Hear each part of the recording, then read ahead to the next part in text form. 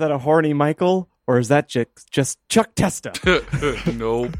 Chuck Testa. Chuck Testes. Allegedly. Indeed. That's well, good news, friends. Due to recent laws passed by the Supreme Court, we cannot kill this podcast. Apparently, it's officially alive regardless of how little life it feels is in it. Oh, does that mean this podcast has more rights than me now? Yes. Pretty much. Yes, it does. Oh. Yes. I mean, at this point, and it's really sad. It's funny, but it's sad. I think NFTs have more rights at this point. Yeah. So, but if you get pulled over while driving in an HOV lane in Texas, you can claim I host a podcast and the ideas are with me. So technically, I have another occupant in the vehicle. Ma'am, this is a Wendy's. You heard what I said. That's not a ticket. That's a receipt. I thought it was a coupon. This just gets sadder and sadder. How about you just frosty in my mouth, big boy, and let's get this over with. I'll stick my head through the window. Soft serve me right in the soft palate. Soft serve me, daddy. Oh, God, what have we done? And thinking of things that are slipping uncontrollably out of tight spaces by the eternal. Behold. It's the Disinformed Podcast. I'm Shane. I'm John. I'm Michael. I'm Courtney. And liquid will be the death of us, according to John's stream there. So, just got a case of the mango, and the mango is by far the superior flavor. Is that like the SNL mango? So there's a small man in hot pants just dancing around your office there? Every time I take a sip, I feel that way. Yeah. The more I talk on this show, the more I start to feel like Norm Macdonald was my fucking spirit animal in another life, and I'm just now coming to terms with that. I mean, there could be worse options. Indeed. You know who ruined this podcast? You guessed it. Nixon. Frank Stallone. Yeah, there's a joke that is definitely going to wing by everybody else on this call. I only got it because you've used that joke before. Someone out there is getting their Shane Hunt badge tonight. That was a long-standing punchline that he used on the SNL news skits for quite some time. Everything was Frank Stallone's fault. Always a good culprit. But speaking of crimes, we're going to have a lot of discussion about that this evening, so I want everyone to be ready. But for the uninitiated amongst you and for our conservative friends that came over because of some advertising, hi, fuck you. Get him, Dad! But in any event, what we typically do on this show is we like to delve into random esoteric nonsense, and then we lie about it. That is the shtick. But unfortunately for you, unfortunately for us, we like to all guess about what it was that's being fibbed about over the course of the show.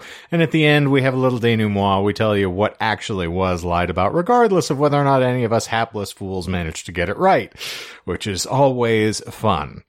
But we're going to go throw you a bit of a curveball this evening. It's going to be slightly different insofar as we're going to be taking a small plane trip to an island in the South Pacific to visit Johnny Depp, and as recompense for all of the wonderful support that we offered online. And it's going to be a nice, relaxing time, so we're not going to be able to record next week, which means we are going to give you a 2-part installment of this very topic, which I'm very excited about. So this is part 1, and y'all better buckle up. But over the entirety of the topic, we are going to have 8 lies. So I hope that you are ready. We'll keep it interesting at the very least. Anything we want to discuss for the good of the order before I just dive headlong into this nonsense? How do I get out of this chicken shit outfit? I would politely request that you check that shit, Hudson. And leave that shit at the door. That's not in the movie, Michael. Hey, Bishop, man. care. Not my hand, man. Watch a goddamn sci-fi movie. You look like a character from one. You know, I could actually see him flying one of the vessels. It seems reasonable. You look like you have almost there energy all over you. I mean, I am almost there. It came from behind. Oh, no. So what you're saying is that Michael is going to be essaying the role of Porkins this evening. So, In congratulations. a way. Indeed. I have you now. So, here's the thing, friends. We've all watched too much Star Wars. No. We've all had horrible roommates, right? I mean, it's an unfortunate fact of life for many that to abate the excruciating escalation of the cost of living, you may have been forced to cohabitate with a complete stranger. You know? Yeah. Then your life suddenly descends into nightmare scenarios of taped-off bedrooms, labeled foodstuffs, a never-ending string of discourteous conduct, and that's just for the married listeners out there amongst you. Phew, I was hoping you'd say that, because indeed, awareness is important. You can also have parents call you a prick. Your parents called you a prick? No, my roommate's parents called me a prick. Are you a prick? No, not then. Well, now, probably. Yeah. Well, they were just foreshadowing. Yeah. Is this foreshadowing? It's just as the gypsy foretold. The prophecy has been revealed. We know that Michael doesn't listen to oracles, so... No, not at all. It is known. It has been well established. That reminded me of the first time I had, the first apartment I ever had. The first time I had an apartment. I had a random roommate, and I met him through the recording studio, and it was like a little 2-story townhome kind of setup, and there was an upstairs half bath, or full bath, doesn't matter. Anyway, the toilet in there got so Was there a tub gross. in there? It was a standing shower. Okay, that's not Once a you go half bath. half bath, you can't go full bath. Oh, you can. You can just go half hole. Oh, okay. I'm so glad that I'm with people that are good at math. But the upstairs toilet, no one cleaned it, and it was the roommate's responsibility, on his chore sheet or something, and it just never got done, and it got so bad and gross in there that we never used the toilet. We just would go downstairs, and I'm pretty sure they had to just bomb the place when we left because of how gross that and black that toilet got because he wouldn't clean it. Yeah, this is a shared experience. I was just telling Melissa about my first apartment that I shared with a pair of friends, one of whom has been on this show previously, so my apologies for the stories I'm about to tell. Uh-oh. But I'm one of those obnoxious pricks who values everything way too much, so I paid extra to have the master bedroom, which was on the first floor of our 2-story apartment, and I had an attached bath. So I could, soak in a bathtub for hours on end and, just poop where no one could see me. Well, the two gentlemen shared the upstairs bathroom. So I went up there once when we were on the verge of moving out. Firstly, in one of our roommates' rooms, there was a bowl of cereal which had just congealed to concrete. He'd had it in there for probably 3 or 4 months. You could turn the thing over like Dairy Queen. It just stayed in there. It's a blizzard. It was a Crunchberry Blizzard that he had made himself. So then I went to dump it in their toilet, and their toilet, I shit you not, I thought they had one of those odd ornamental toilet covers where it's fur that you get off of Grover or something. No, that was dust, pubic hair, and dried urine that had just congealed on the top of the thing to the extent that it looked like it was a separate layer of material. And I was so absolutely repelled by this that I just left the thing on the sink and went back downstairs and was like, I'm never living with human beings again. Yeah. But anyway, you were saying about great roommates. The funny thing about all of these experiences is that we've all lived to tell the tale. Today, however, we're going to discuss an individual that an infamous Netflix series has dubbed one of the worst roommates ever. Okay. So, Dorothea Puente is commonly known as a notorious matronly Sacramento boarding house operator labeled the Death House Landlady, convicted in the 1990s of killing her tenants. Can you blame her? No, not after the stories we just recounted. We're all one bad toilet. Yeah, we're all one bad toilet away. Late rent. That's it. That's Indeed. And her macabre story, including allegations that she buried several victims in the yard of her Victorian-style home a few blocks from the Capitol, made headlines across the country. However, her early life was easily as ghastly, if not more so, than her later exploits. So it's handy to note I actually have been working on throwing this topic together for a long time, and then when I discovered that this is a part of a Netflix series, I was like, okay, this is just close enough to our last pod agenda, and technically my title for this episode is The Last Landlady on the Left, so we're appropriately set here, but I figure it's adjacent to enough things that you can actually go and do some subsequent research on your own once we finish this. But in any event, what is most commonly known is that at age 64, Puente was tried for 9 murders after police unearthed 7 bodies around her home. 2 more bodies, including that of a former boyfriend found in a box in the Sacramento River, and an ex-husband who was carelessly discarded at an Atascadero junkyard, were later linked to Puente as well. So Dorothea preyed on what investigators call shadow people, which refers to the elderly, alcoholics, and those with disabilities. So though there were no witnesses to the slayings themselves, prosecutors said Puente was one of the most cold, calculating female serial killers the country has ever seen. Okay. They claimed she used drugs to overdose her victims, then collected their money and Social Security checks. Is that really how she did it? That is exactly how she did it. She took in over $87,000 over a period of several years, the prosecutors claimed, and spent it primarily on a facelift, amongst other things. Checks out. So she'd look good in the mugshot, obviously. Exactly. Yeah, does she look good in the mugshot? Can someone... No, she does not. hold on. Let me look. She's got more baggage quick. than the Titanic before it went down, okay? She should have gotten a refund then. Indeed.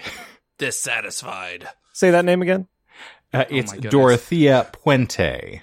And I will not have you doing any further research beyond the picture. I just want the mug shot. Good. It's a hell of a mug. And she wants a different kind of shot. Are you kidding me? She's hot as fuck, dude. Okay, you're fired. So we've established that John likes granny porn. Now I know why he was so excited for that scene in The Shining. So if you love the way her eyes are sunken into her head. So and how it look.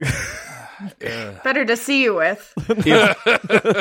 If Estelle Getty's Rose on the Golden Girls got you hot under the collar, then this woman is an absolute 10.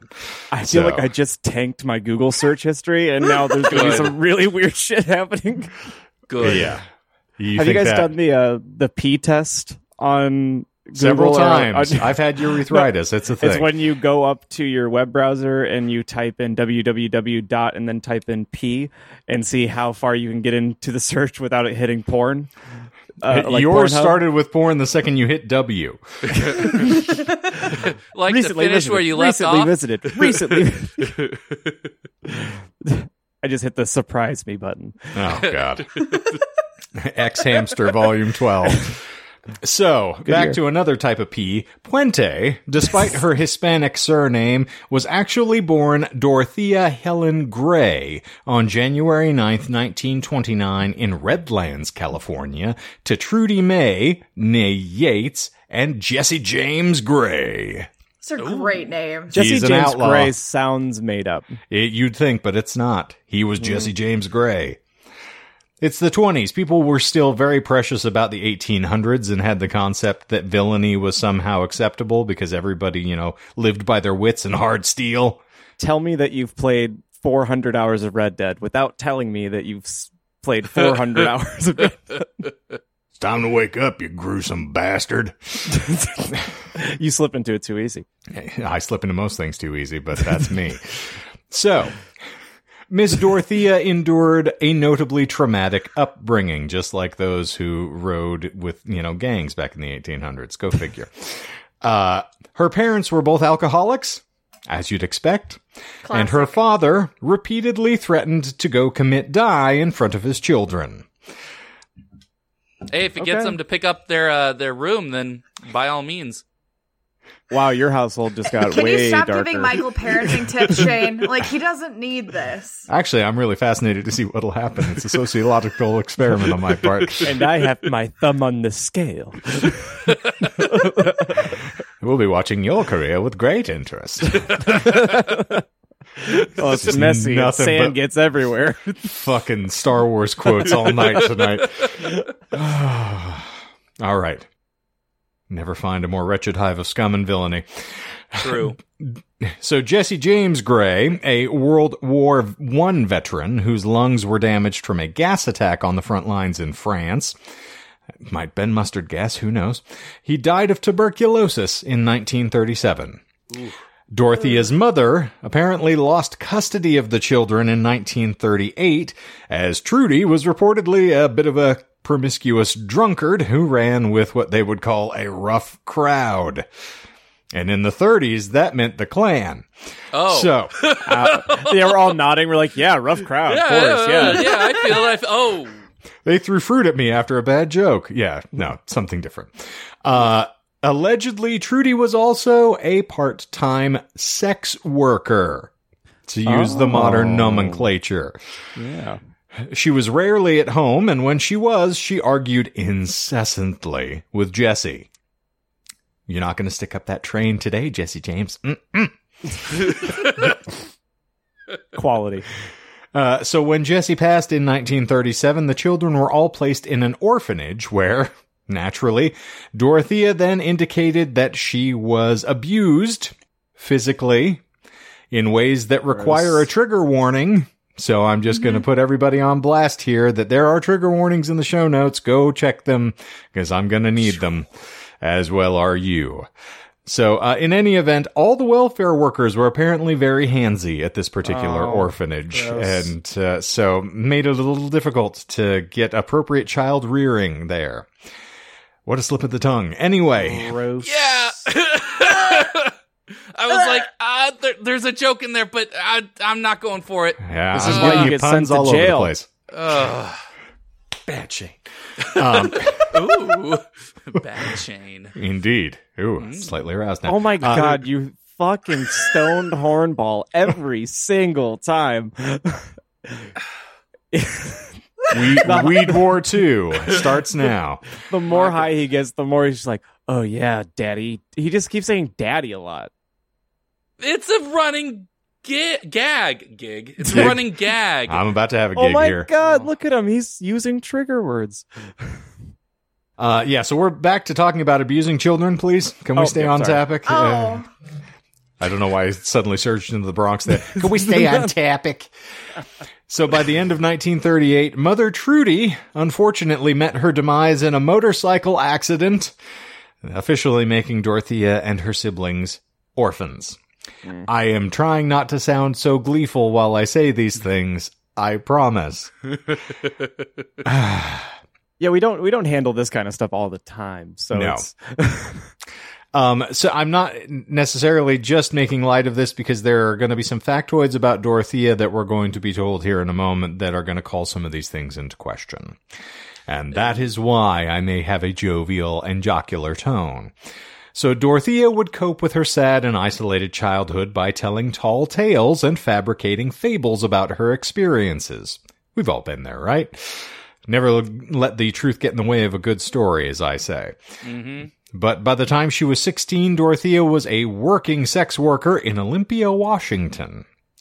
She consequently met her first husband, Fred McPhail. I'm just going to run that by you one more time. Fred McPhail. While working at a cat house there. And no, that's not a cat cafe for those of you who are playing the home game. Darn it. You can pet pussy there, just in an entirely different context. Is it this not episode a brought cat to you by... I mean... I think it is. Yes and no. There's fluids there, and they are consumed orally, just... There's a lot of petting. There's a lot of petting. And a lot of fur on the floor. I was gonna... Michael, you were trying to make a Chuck Testa joke, and I felt it. Just wanted to acknowledge it for you. Oh, okay. I was just going to mention, do they serve coffee there to make it a cafe? But that was... Well, they do to sober the gents up at the end of the evening, but... Okay. Yeah. Well, they don't have a knocker up to wake them up in the middle, as the sun rises, so... Is that a puma presenting over in the corner by the bar? Nope. Just Chuck Tesla. Tesla. I was going to let it go. I also said chalk, so altogether, chalk Tesla is a great rendition. When Chuck Testa gets exposed to gamma radiation, he becomes the chalk Tesla. Chalk. Smash. Chalk stuff. Just not pets. All right, Just well, not pets. on the subject of things getting stuffed, And petting. McFowl encountered her at the cat house after having returned from the Pacific Theater of World War II. So apparently she enjoyed semen from the Fifth Fleet. But Fred, however, was ready to settle down. Married life, however, didn't immediately suit Dorothea. Let me tell you why. She enjoyed drinking to excess, telling stories about hobnobbing with movie stars, and being in Hiroshima when the atomic bomb was dropped on the city. Can't So you prove know what? that she wasn't. You can't prove that she wasn't. I mean, I her was skin's not there. extra crispy, so I'm going to take a guess that she probably wasn't around. Maybe that's when she got her superpowers. She turned into the chalk. Did she really talk about knowing celebrities? She sure did. You know, Did from she- the what- movies. Yeah, from the movies. But Was did she she actually? specific? No, I didn't have any examples Okay. here. I just Though- wanted to know. I mean, there's a good possibility she's like, yeah, I hang out with Leo. Did she actually say she was there when the bombs fell? She sure did. Oh my fucking god! Yeah, didn't have a lot of restraint, this one, so... Oh, wait, it gets worse. Oh no.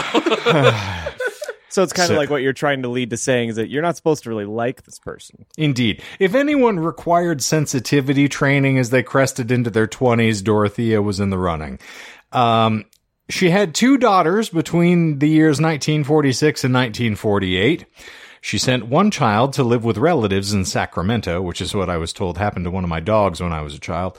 And Oh then no. placed the other child up for adoption. So based on these circumstances, as well as a series of unfortunate events, McFowl would ultimately become Gray's first murder victim.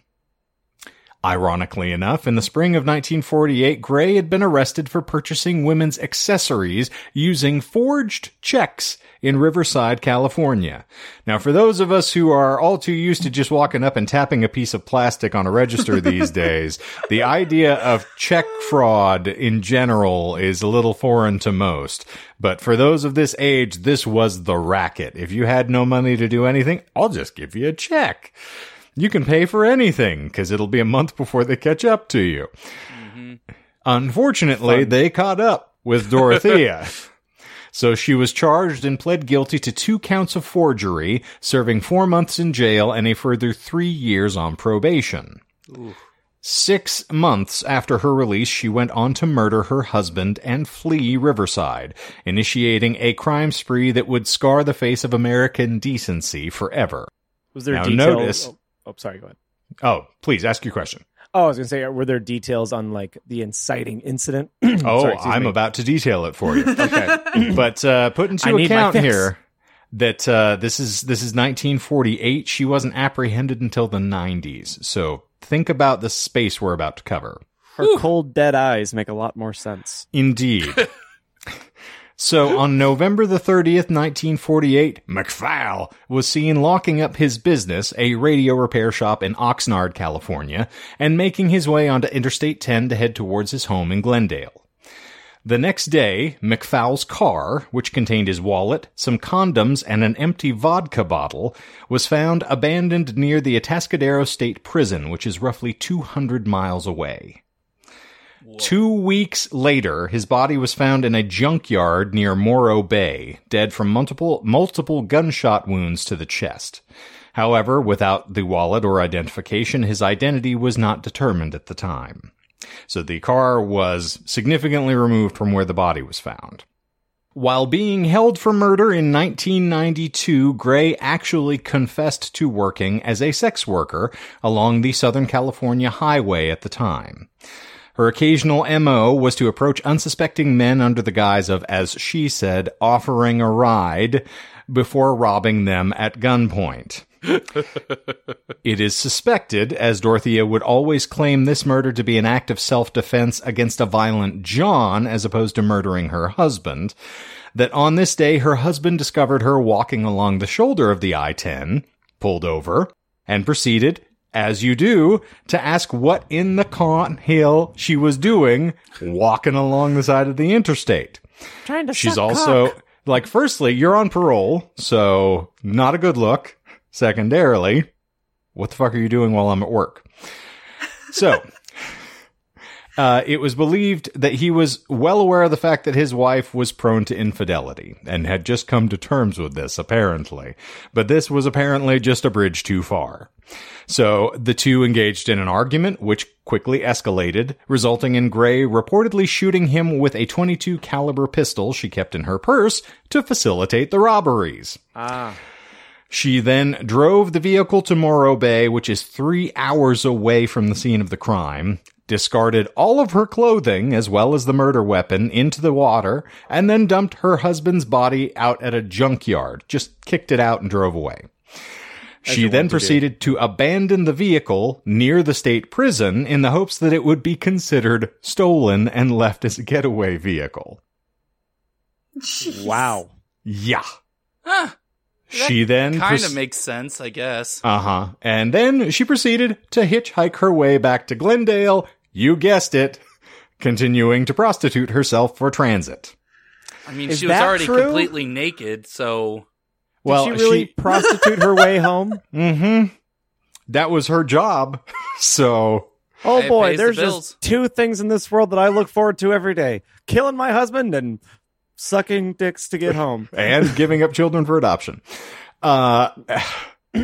As I mentioned earlier, she would later attempt to claim self-defense while depicting these events to police, falsely claiming that McFile was an intoxicated John she needed to subdue to save herself from being murdered, as opposed to her husband being incensed by her choice of after-hours affairs.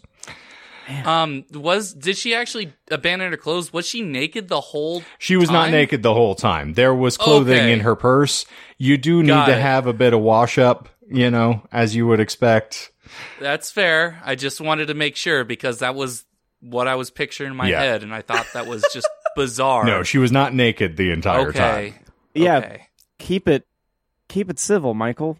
Stop trying to take it there. But she didn't. She didn't keep it civil at all. She gunned down her husband and dumped his body. And while she was butt ass naked, Michael, if you can believe it. Ban. That's what I believed. Give this man less edibles. Please continue. Is the highway robbery true? Because I feel like there was another case very similar, so it's really interesting to hear. There is a striking similarity to Eileen Warnos from Yes. later on as well. And Okay. yes. Interesting. Now, I will say she was more prone to prostitution than the robbery. In the robbery. Okay. in general. So technically, yes, that's a bit of a fib. Oh. Do we count technicalities? Yes, I'm counting technical. I'll give you credit for one on that one. Now, this is a little bit peculiar because she was never actually linked to the crime initially. So What? yes, this is how it gets a little weird around the bend. So the car was impounded once it was discovered because, again, they couldn't reach anyone to claim it since he was the registree Yeah. and wasn't responding to phone calls. Go figure. And so it was demolished after 90 days of being in impound. Her husband's body was never linked to the car because they didn't identify his body. He had no identifying characteristics. This is the 40s. They're not calling across, county lines to try to reconcile a dead body. And then, furthermore, the body was significantly decomposed by the time they discovered it because he was in a fucking junkyard. So, Damn. altogether, they never recovered the murder weapon because that was cast into the bay, and the case was just unsolved until Dorothea claimed that she had killed a John while she was being held for trial in 92.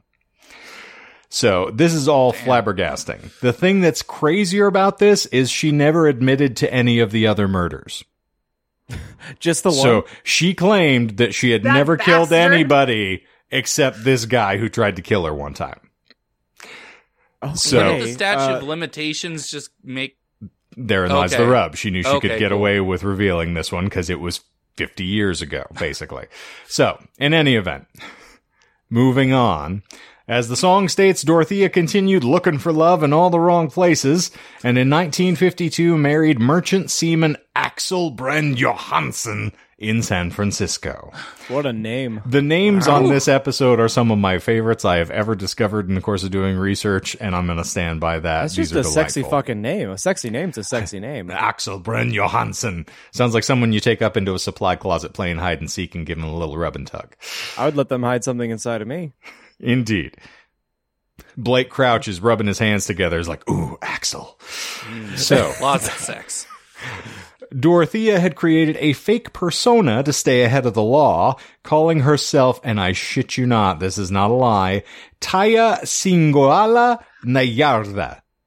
Is that French? Bless you. She claimed to be a Muslim of Egyptian and Israeli descent. Oh, that was my second guess. I could see that. Uh-huh. Okay. Yeah, your guess is as so good that's as how mine. she was, because she was there when the bombs fell. Uh-huh. And then yeah. hopped Egypt over- and Japan are hopped just like right spitting over. distance from each other. Yeah. I was like, Hop, yeah, skip, John's and jump. relative geography would state that Israel and Japan are just next door neighbors, you know, since... They're basically the same thing. Yeah, Virginia's right next to Texas. Yep, that checks out. Indeed. So, I was educated in Arizona. How many times do we have to talk about this? fine point. So, unfortunately, Axel and Dorothea had a bit of a turbulent marriage, as you would suspect, since she offed her first husband. Gray would frequently take advantage of his frequent trips to sea by regularly inviting men to the home, and, of course, gambling away all of his money while he was at port. So, such a delightful time. Wonderful woman. When she and her hubby fell into financial arrears, she frequently stole checks and continued to prostitute herself to make ends meet. An occasional stint in jail was simply the cost of doing business.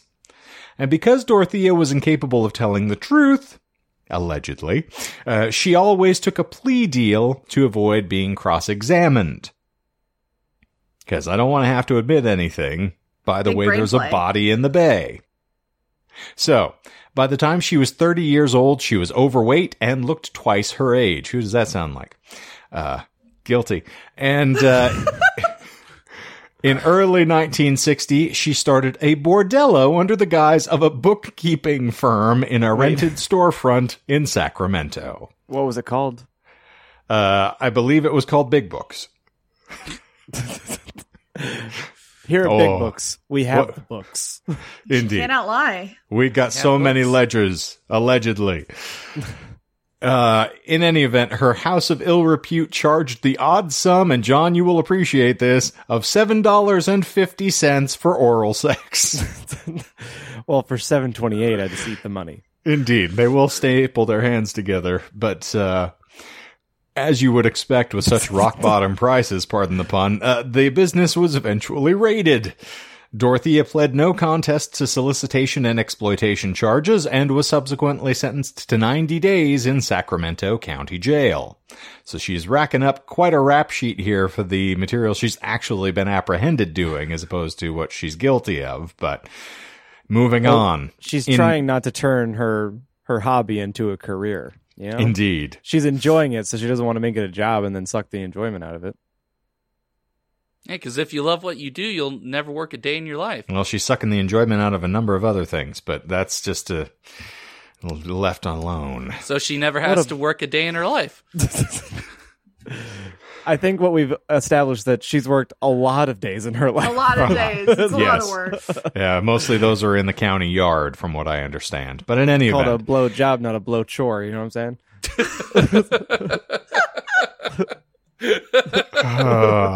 Truer words have never been spoken. in Look how proud he 19... is of that. I'm Yeah. so proud of it. I like when you guys think I'm an idiot all the time. This isn't a blow job, I blow quit. So, in 1961, Johansson and Dorothea briefly committed to... Wow. I butchered that sentence. In 1961, Johansson had Dorothea briefly committed to DeWitt State Hospital after enduring a slurry of drinking, lying, criminal behavior, and, unfortunately, suicide attempts. While there, doctors diagnosed Dorothea as a pathological liar with an unstable personality. What? Not Dorothea. Indeed. At least the word hysteria was not utilized, so we can at least get away from that. Well, she doesn't have to worry about hysteria because, it's very easy to take care of that. No, hysteria hadn't been released yet. Def Leppard let that out in 1987. Very famed record. But, my bad. Fantastic record. Dates always get confused. I'm yes. sorry. You're thinking of High and Dry, I think. Yeah. But, Yes. So. You're right.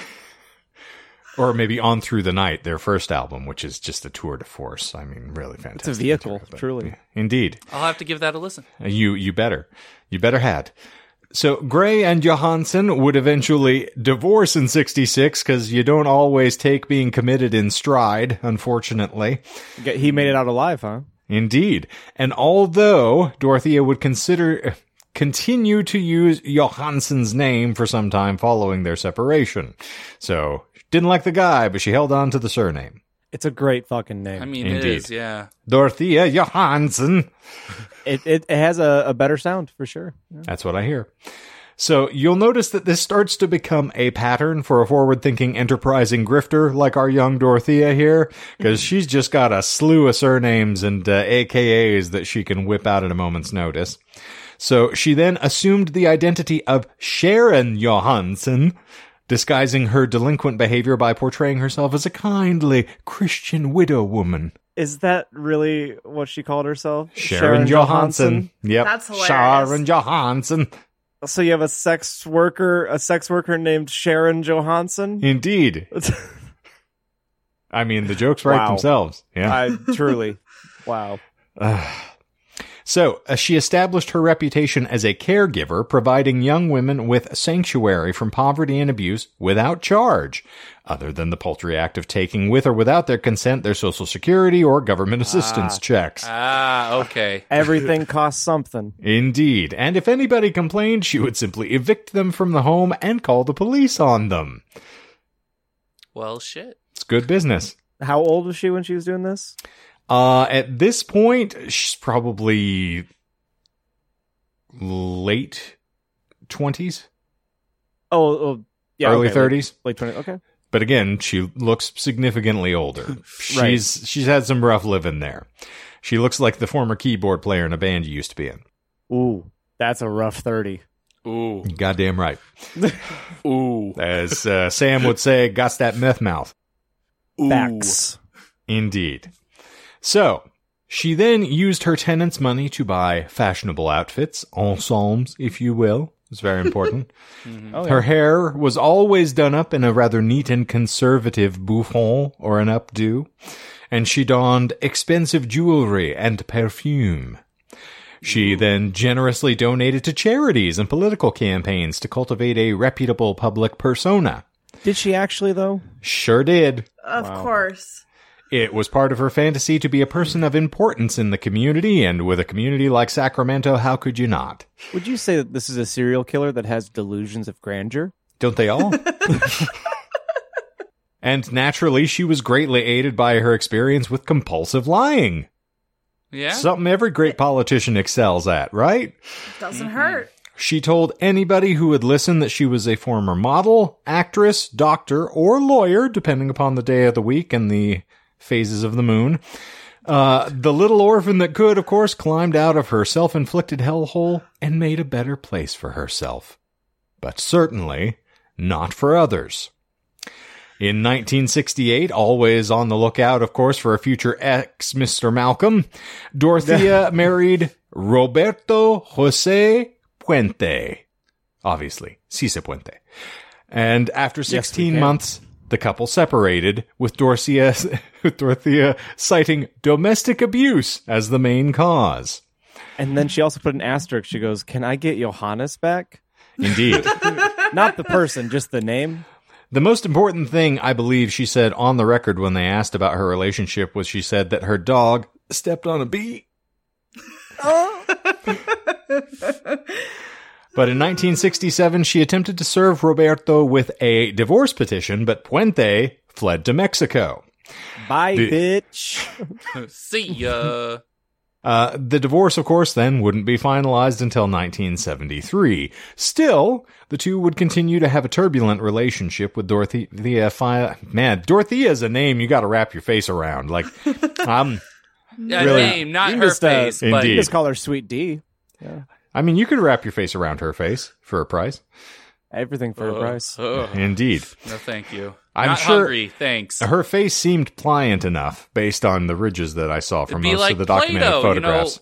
I when can you swim. put Play-Doh against newspaper and it returns the ink on it. I was thinking more of like Dizzy Gillespie, like pre and post blowing into the horn, just like Oh, okay, that's what you meant. just siphon her off. She looks like Droopy oh my Dog, God. Michael, okay? So you could get a fold of her face and just pull it. Puts a whole new meaning on sucking faces. I Indeed. hate it here. Oh no! Put her back into the car. She's leaning out again. She's gonna create drag. We're flying off the road, kids. Still, despite their separation and him fleeing into another country, Dorothea then went on to file a restraining order against him in 1975. So this is 2 years after the divorce was finalized, because apparently she just couldn't get enough. And Roberto kept coming back. Despite the drama, she would continue to use the surname Puente for more than 20 years, so she did not angle to go back to the Johannes, unfortunately. Made a mistake. Yeah, I couldn't agree Disappoint. more. So, following the divorce, Dorothea focused on running a boarding house located at 21st and F Streets in Sacramento. She'd established herself as a genuine resource to the community to aid alcoholics, the homeless, and mentally ill individuals by holding AA meetings and assisting individuals with signing up to receive Social Security benefits. And during this time, she also is still getting just absolutely shithoused. I'm sure. So is she doing like one of those like tricks where it's like, bring all your booze that you're going to give up, bring them to the meeting. Exactly. I'll hold on to them for you. I'll throw it away. It gets even worse than that, because apparently there was nothing she abhorred more than an alcoholic and a drunk. Of course. And so she would just openly berate people for their inability to, control their urges and then just be hammering booze. So, You are literally saying this to me with your head in a toilet. That's still better than you. You're a fucking bitch. Don't know how to hold your liquor. You're fucking sick. wow, did she start a band? And you're going down. In any event, she then changed her public image to that of a respectable older matron by putting on vintage clothing, wearing large granny glasses to aid in looking a bit more aged, and then letting her hair turn gray. So, Really? Yes. For both the glasses and the hair. correct. Huh. So she wanted to cultivate this facade as a matronly grandmother and then establish herself as a respected member in Sacramento's Hispanic community, funding charities, scholarships, and radio programs. So she wanted which- to become a gilf. It may also be why she... Yipes. This also helps the surname to make a little more sense because you Yeah. want to seem like you're endearing yourself to the constituency as opposed to being that weird gray lady. She then met and married Pedro Angel Montalvo, though Montalvo abruptly left the relationship only a week after they got married. So she's got a bit of a rough running relationship with gentlemen callers, unfortunately. But to John's point, during this time, Dorothea drank alcohol to excess despite Yeah, operating boy. a supposed safe haven for alcoholics. Ironically, she outwardly loathed drunkards. She was irascible with tenants and wouldn't hesitate to punch out an inebriated tenant before tossing them down the front stairs. Is that bullshit? That is not bullshit. She was prone to throw hands. Coming Because right that's for my us. booze, not your booze. That's my booze now. That's why she hated alcoholics, because they're drinking Yeah. booze that she could be drinking. Exactly. Yeah. So, after one of Dorothea's alcoholic tenants was incarcerated and didn't receive his Social Security checks in jail, he started to make some inquiries. And he discovered that his signature had been forged and his checks were subsequently cashed. An investigation was initiated and Puente lost her business, social standing, and her income. And then in 1978, Dorothea was charged and convicted of illegally cashing 34 state and federal checks that belonged to her tenants. She was given 5 years probation in order to pay $4,000 in restitution. I think that is an excellent place for us to leave off because we are prior to getting into any of the real nasty nitty-gritty here, so we'll leave a little something for folks to wait for on the second episode, and gives us an opportunity to, refresh ourselves for a moment before we finish up. But, so you've gotten a lie, and that is handy. So she was not actually primarily robbing folks out on the highways and byways. She was mostly out there looking for lovin', because that's a great way to make As money. you do. Mm-hmm. But she did have a gun. Just in case. Just in case. Like you have to be protected. Indeed. Gotta use protection. Yep. It's very important. There were condoms found on the husband's body, so I suppose, well, not on the body, in the car. On the body. And because of what he had just found out, those were sad condoms. Indeed. Sad condoms. So, I think that is going to give us a moment to have a brief reprieve, but thank you all for being here, and this is going to be the first episode where we leave without telling you what the full breadth and depth of the lies were. I know. Dun, dun, dun. Terrible, but I don't want to spoil the surprise for those that are taking part in the episode here. But as I said, I might record a little bit at the end here just to kind of catch everybody up if we need to. We'll see. But in any event, I think that is going to give us a brief end to this particular episode. So thank you all for being here. As always, we do have a slew of relevant socials in our link tree in the show notes, so you can check us out anywhere that you would like to stay on top of us. Michael's shorts are as popular as ever over on the tubes of you, but we've got a slew of content winging your way. We just talked about Stephen King's Mr. Mercedes the other day, and it was delightful and really appreciated the opportunity. And I see that Courtney's already finished Finders Keepers, so I think we're going to be catching up on that far faster than we'd expected. Anything else for the good of the order for those who are on the call? No. Don't forget to tip your waiters and waitresses. Tip them. Damn near killed them. There you go. All right, well, I think that is going to bring things to a close, and so for the well, I do have to say that contrary to what Dorothea would say, I hope something great happens to you today. Oh, that good. you don't wind up just tossed carelessly into a junkyard somewhere in California. But I want that noted on the record. So, for the Disinformed podcast this week, I'm Shane. I'm John. I'm Michael. I'm Courtney. And zippity zoop, we're out of here.